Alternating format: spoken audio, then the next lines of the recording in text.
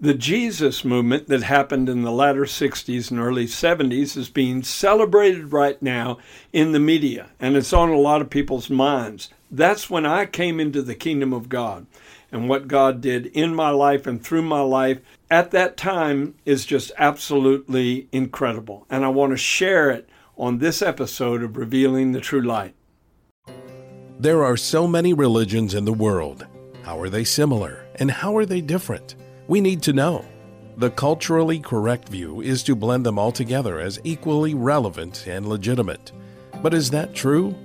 Prior to becoming a follower of Jesus, your host, Mike Shreve, was an avid seeker of truth, exploring many paths to spirituality. One of his passions now is to help bridge the gap so that others can discover the true light, which gives light to everyone entering the world. Now, here's Mike Shreve revealing the true light. 3 big black billowing clouds of spiritual darkness swept over my generation in the latter 60s and early 70s. The Vietnam War, and then the Flower Child movement, the hippie movement, and along with that came a lot of drug use, especially hallucinogenics, LSD and peyote and mescaline and otherwise, and then the subsequent invasion of Eastern religions into our culture. There were dozens and dozens of gurus and swamis and yogis that infiltrated our society in Canada and the United States, and I'm sure other places too, like Australia and New Zealand, primarily the Western world over in Europe, promoting New Age spirituality and a Hindu worldview. And all of that together converged on my generation to swallow them up in spiritual darkness, and I believe the enemy's intent was to destroy that generation one way or the other. But I believe that's when God decided it's my turn, and that's when the Jesus movement, the Jesus Revolution was birthed, and that's when I came into the kingdom of God. And the way God brought me into the kingdom was really miraculous. A series of divinely inspired events took place in very definite divine order in order to bring me into the kingdom of God. At the age of 18, I had had a near-death experience because of drugs. I'd been a rock musician and played with a rock group all over the state of Florida. And the lifestyle, of course, promoted the use of drugs, and that eventually exploded in my face, so to speak, and I almost passed from this world into the next. I felt my soul leaving my body and going off into this throbbing black void, speeding up at an unbelievable rate of speed, and I knew I was transitioning from time into eternity, and it was a frightening experience because I knew I was not ready. But see, I'd also been very devoted to the music of the Beatles, and at that time, John Lennon and George Harrison were getting very involved in Eastern religions, and through their influence, millions of people our age were exploring that as a possible answer spiritually. And at that time, I met an Indian guru named Yogi Bhajan. And the thing that really attracted me was the intense discipline of the yogic procedures that I would have to implement in order to achieve something he called God consciousness. And so I dropped out of college for that purpose, to seek God through yoga, through meditation, through Eastern religions, and became very, very intensely involved to the point where I was spending up to 14 hours a day involved in some aspect of yoga, whether it was pranayama, which are the breathing exercises, or asanas, which are the physical exercises, or meditation, or reading the Bhagavad Gita, or some way, some fashion I was involved in trying to connect with this higher reality and awakening my true self, and then living on that higher level of consciousness. All of those were just very definite goals in my life. But there was a prayer group in town in Tampa, Florida, that read about me, how I was teaching yoga at 4 universities in the area, and I had opened up a Kundalini Yoga ashram. And they said, not on our watch. We're going to pray that that person will come into the kingdom of God. So they had a 24-hour prayer chain, and they cut the article out of the newspaper, pinned it to their prayer board, and assigned somebody to be fasting and praying for me every hour of every day. And this went on for weeks. I'm being soaked with intercession. And then some things started happening, and I believe it came in response to their prayers. I got a letter from an old friend of mine, and he and I had dropped out of college at the same time for the same purpose. And I was taken away by his letter because I knew he subscribed to a Far Eastern worldview and to a yogic kind of approach. But he said, Mike, you'll never find God through yoga and meditation. You need to be born again. You need to receive Jesus into your life. Well, at first, I rejected what Larry had to say, but then his letter weighed on my mind. And day and night, I was thinking about this idea of being born again. And it sounded unique because Larry described the Spirit of God coming into him when this spiritual rebirth took place. And as a yoga teacher, I taught that the essence of divinity was already within every human being. It was like a spark of the divine nature that needed to be awakened, but it was already there. And of course, my concept of God was an impersonal life force flowing through all the universe. And so I knew there's a difference here. There's a very definite and unique contrast between the two worldviews. So one day I decided I was going to explore. I was going to examine the claims that Larry had made. I dedicated an entire day to Jesus and said, if you're real, and if you're the Savior of the world, and if this story about you dying on the cross for the sins of humanity and rising from the dead is true, then show me today. Come to me. Manifest yourself. I dedicate this day to you. And God was very gracious to respond to me because all day long I prayed for about 12 hours. I read the Bible for an hour, and then I would pray about an hour. And then I'd go back to reading the Bible for an hour and pray about an hour.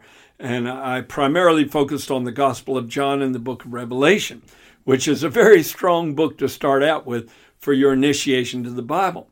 Then I had to teach a yoga class that night at University of South Florida. And so I left my ashram, and I was hitchhiking to that university. And one of the members of the prayer group was 2 miles away, walking in a laundromat with an armful of dirty clothes, and God spoke to his heart and said, don't go in there, get back in your van and start driving. I've got a job for you to do. That's all God said. And he acted on the instruction that he received from the Lord. So he got behind the wheel and he started driving, and whenever he felt an impulse, he turned. Several turns later, he was going down the road where I was hitchhiking and never picked up hitchhikers. That was a cardinal rule he lived by, but felt compelled again. And so he pulled over and picked me up, and I opened the door to his van, and my heart jumped because inside he had taped a picture of Jesus to the ceiling of the van. And while I was hitchhiking, I was still praying, Jesus, this is your day. I dedicate this day to you. If you're the way, the truth, and the life, like Larry says, then show me a sign. And when I opened the door and saw that picture of Jesus on the ceiling, I knew this is my sign. And within about a half hour, after discussing the Bible and finding out that Kent had been more involved in yoga in some aspects than I had. He had been a student of Yogananda, who was a very famous guru in that day. He wrote a book called The Autobiography of a Yogi, and yet he had become a born-again Christian and left all that behind. So he could speak into my life. He was probably one of the only people that I could have talked to and respected his point of view because he was so deeply involved in yoga prior to becoming a Christian. So I prayed. I was born again. I received Jesus into my heart. The Spirit of God came into me. I encountered the true and the living God. It was so real that the first thing I did was go back to my yoga ashram, take all my books on yoga and the occult and the New Age, and went out to the backyard where there was a 50-gallon drum and put them all in there and burned them up. And also right prior to that, Kent went with me to my class at University of South Florida, and I announced to them that unknowingly I had misled them and that Jesus was the only way. And remember, this is the era of the Jesus movement. And so there was a powerful anointing in the chapel there at University of South Florida. And almost all of my students, as far as I can remember, all of them became Christians as well. And then I went back to all the other universities in the area where I was teaching and made the same announcement. And it was a fantastic start. Shortly after that, I left everything behind. I shut down the ashram because I knew I could not mix yoga and Christianity. When I hear people talk about Christian yoga, I say that's an oxymoron. It's impossible to be a Christian and study yoga and mix the two together. And so I left Tampa, Florida, and I went to Oviedo, Florida, over outside of Orlando, and decided to stay at a little Christian mission called Tongues of Fire Mission. And it became a Jesus commune where about 10 or 11 of us, including Kent, the one who won me to the Lord, decided to live and combine our finances and combine our efforts at seeking God. And we had church 7 nights a week. It would start at 7 o'clock and never end till at least midnight. And we all had to get up early to work construction jobs the next day. And for about 4 months, that was my life. Church 7 nights a week. Powerful prayer meetings 7 nights a week. Taking communion 7 nights a week, reading the Bible constantly, falling asleep with the Bible on my chest, having dreams from God. The Lord Jesus came to me in 2 or 3 dreams in those beginning weeks and months. And then one night was a real pivotal turning point. And I wanted to share this on this podcast, how I took a real leap of faith to go into the ministry full time. I was sitting at a campfire outside of our commune main building, our primary building, with another brother in the Lord that lived at the commune. And he said, I saw something in the Bible today I want to discuss with you. He said, it's in Luke chapter 14. And Jesus gave the requirements for being a disciple. And he read through them. And it started out with verse 27. Whoever does not bear his cross and come after me cannot be my disciple. And then Jesus went on to say in verse 33 that whoever of you does not forsake all that he has, he cannot be my disciple. Then Bob looked at me and he said, do you know anybody doing that? And I said, no, I don't think I do. He said, let's do it. I said, okay, I'm game. And so the next day, both of us gave away all our money to the poor. We gave away all our earthly possessions. All we kept was one change of clothes and a Bible in a little knapsack. And we took off hitchhiking. To this day, I can remember standing on the side of the interstate with a little cardboard sign that said, Going for Jesus. And we hitchhiked 1,000 miles to Bloomington, Indiana. And we had an invitation from a Pentecostal pastor in Bloomington to come and hold a series of meetings. And that would have been fine. We would have preached to 10 or 15 people in this little church outside of the city. But that wasn't God's plan. And sometimes, let me rephrase that, not sometimes, all the time, when you're really walking with God, what appears to be a disappointment at first often turns into a divine appointment where God gets involved in what seems to be chaos and confusion. So anyway, we got all the way up to Indiana and we went days without food. And on the way there, we preached and witnessed on various college campuses. We got to Bloomington and the pastor sent us word that he had changed his mind and decided not to hold the meeting. What a disappointment. How depressing that was. We've given up everything we've owned. We went days without food, slept in the woods on the way there, really sacrificed in order to take this step out into the ministry. And our first revival gets canceled before we have the chance to even say one thing to a congregation, to even preach one sermon. So that was very disconcerting. And yet Bob looked at me and said, Mike, we came to Indiana to preach, so regardless, we're going to preach. And we went walking down the road and praying that, God, you sent us here. We believe you sent us here. There's something you are choosing to do through us that we don't know about yet, and we ask you to reveal it to us. And about that time, we walked by a field that had a great big billboard in the middle of the field. And that billboard stated that the field was now to be called the People's Park. And it explained that it had been bought by the Yippies, which were communist-leaning ex-hippies or present hippies who had become very political in their focus, and they tended to lean toward socialism and communism, anti-capitalism. And they were making a political statement by buying that property and then sharing it with all the people that lived in the Bloomington area. And it was called the People's Park, a statement for communism again. So anyway, Bob looked at that, I looked at that, and we both decided at the same time, that's our church. That's where we're going to have an outdoor revival, if you want to call it that. Because it was a perfect setting. It was a couple of blocks down from the university, and lots of college students walked back and forth past that park. So Bob looked at me and said, Mike, we can't have revival without advertisement. I said, man, we've only got 2 quarters. How are we going to get advertisement with that? He said, follow me as I follow Christ. And he went across the street and bought a little cheap magic marker. I guess it cost about $0.25. And then he walked over to a Pizza Hut kind of restaurant and walked behind it. I'm wondering what in the world's got into his mind. And he took me to the dumpster.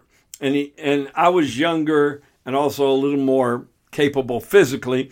He said, Mike, I feel led for you to get up in that dumpster. It was a really tall dumpster. And he said, I want you to get some pizza boxes, and we're going to write our advertisement on it. And so I dug down in the trash and found some white pizza boxes, and we folded them around backwards and wrote on them in big block letters, red letters, revival, old-fashioned street preaching in the name of Jesus, miracles, signs, and wonders, healing the sick, casting out devils, and listing several other things. And then it said 7:30 every night. And we put those up at the 4 corners of the field. And much to our surprise, I've got to back up and tell the rest of the story. Then Bob said, Mike, when the sun goes down, that grass is going to get wet from the dew. We need something for people to sit on. I said, let's go back to the dumpster. And so I found a bunch of Pabst Blue Ribbon boxes, cardboard boxes that Pabst Blue Ribbon beer had been shipped in to the Pizza Hut place. And so I dug about 50 of those out of the dumpster, and we spread them out, flattened them out. And I've often told people the communists bought my first church, and a beer company supplied the pews. And that night, praise God, we had about 80, 90 people show up, all of them unsaved, unconverted, and most of them lived at a local hippie commune that was immersed in all kinds of craziness. In fact, some of them were involved in witchcraft. Some of them were involved in all kinds of occult practices, astrology and spiritualism and yoga and meditation and all kinds of occult arts. And they were all one big family. All the women considered themselves the wives of all the men, intermingled among themselves. It was really way out. But they came and they were open and they were hungry for reality, spiritual reality. And Bob asked me to preach the first sermon. And to this day, I remember my text, my opening text, where Jesus said, except a man lose his life for my sake and for the gospel's, he shall not find it. I shared my story of salvation, and about 70 of them, very few of them withheld from the altar call, almost all of those that were sitting in front of me raised their hand for salvation. And I prayed for all of them to be born again, to be saved, including one guy that played in the front band that traveled with Led Zeppelin. And a bunch of people from that meeting started traveling with us. And Kent, meanwhile, quit his job and drove his van up to join us in Bloomington, Indiana. So we had a van full of ex-hippies, ex-druggies, ex-occultists that now want to change the world for Jesus. See, I was part of the Jesus movement era. And while that was happening on the West Coast, we started doing things on the East Coast that were really just as remarkable. And maybe I'll share some more in Friday's podcast called Discover Your Spiritual Identity about some of the things that went on. But we saw remarkable things happen. We saw when we'd go into downtown city areas, drug pushers get saved, prostitutes, gang leaders, motorcycle gang leaders. It was amazing. It was like you just walk in an area and the Holy Spirit would take over. And great things took place. So I'm going to share some more about that on Friday. So I urge you to listen to my other podcasts, and we'll delve into it more about how God moved in that day. And I believe, and the reason I'm talking about it is I believe that God's saying, once again, after all this pandemic chaos and confusion that's been going on the last couple of years, and the plans of the World Economic Forum and the World Health Organization and all these globalist designs for humanity that they're trying to implement, and it looks like ominous things are on the horizon. Once again, I believe God's saying, it's my turn. It's my turn. And another wave of what could be called the second Jesus movement is taking place. I want to be a part of it. And by the way, let me include, I would urge you to go to thetruelight.net, and in the about information about my salvation at the very beginning of the website, thetruelight.net, I have a video where my wife and I went to Bloomington, Indiana a couple of years back, and I did a little video of the field where I held my first gospel meeting. And you might want to look at that. So thanks for joining me, and we'll come back together again on Friday. Thank you for joining Mike Shreve today on Revealing the True Light. And thank you for opening your mind and your heart to the truth. Be sure to subscribe on iTunes, cpnshows.com, or wherever you listen to podcasts, so you don't miss new episodes. You can explore the beliefs of many world religions more deeply by ordering Mike Shreve's book titled In Search of the True Light. We also invite you to visit our website, thetruelight.net, and sign up to be part of our global internet family.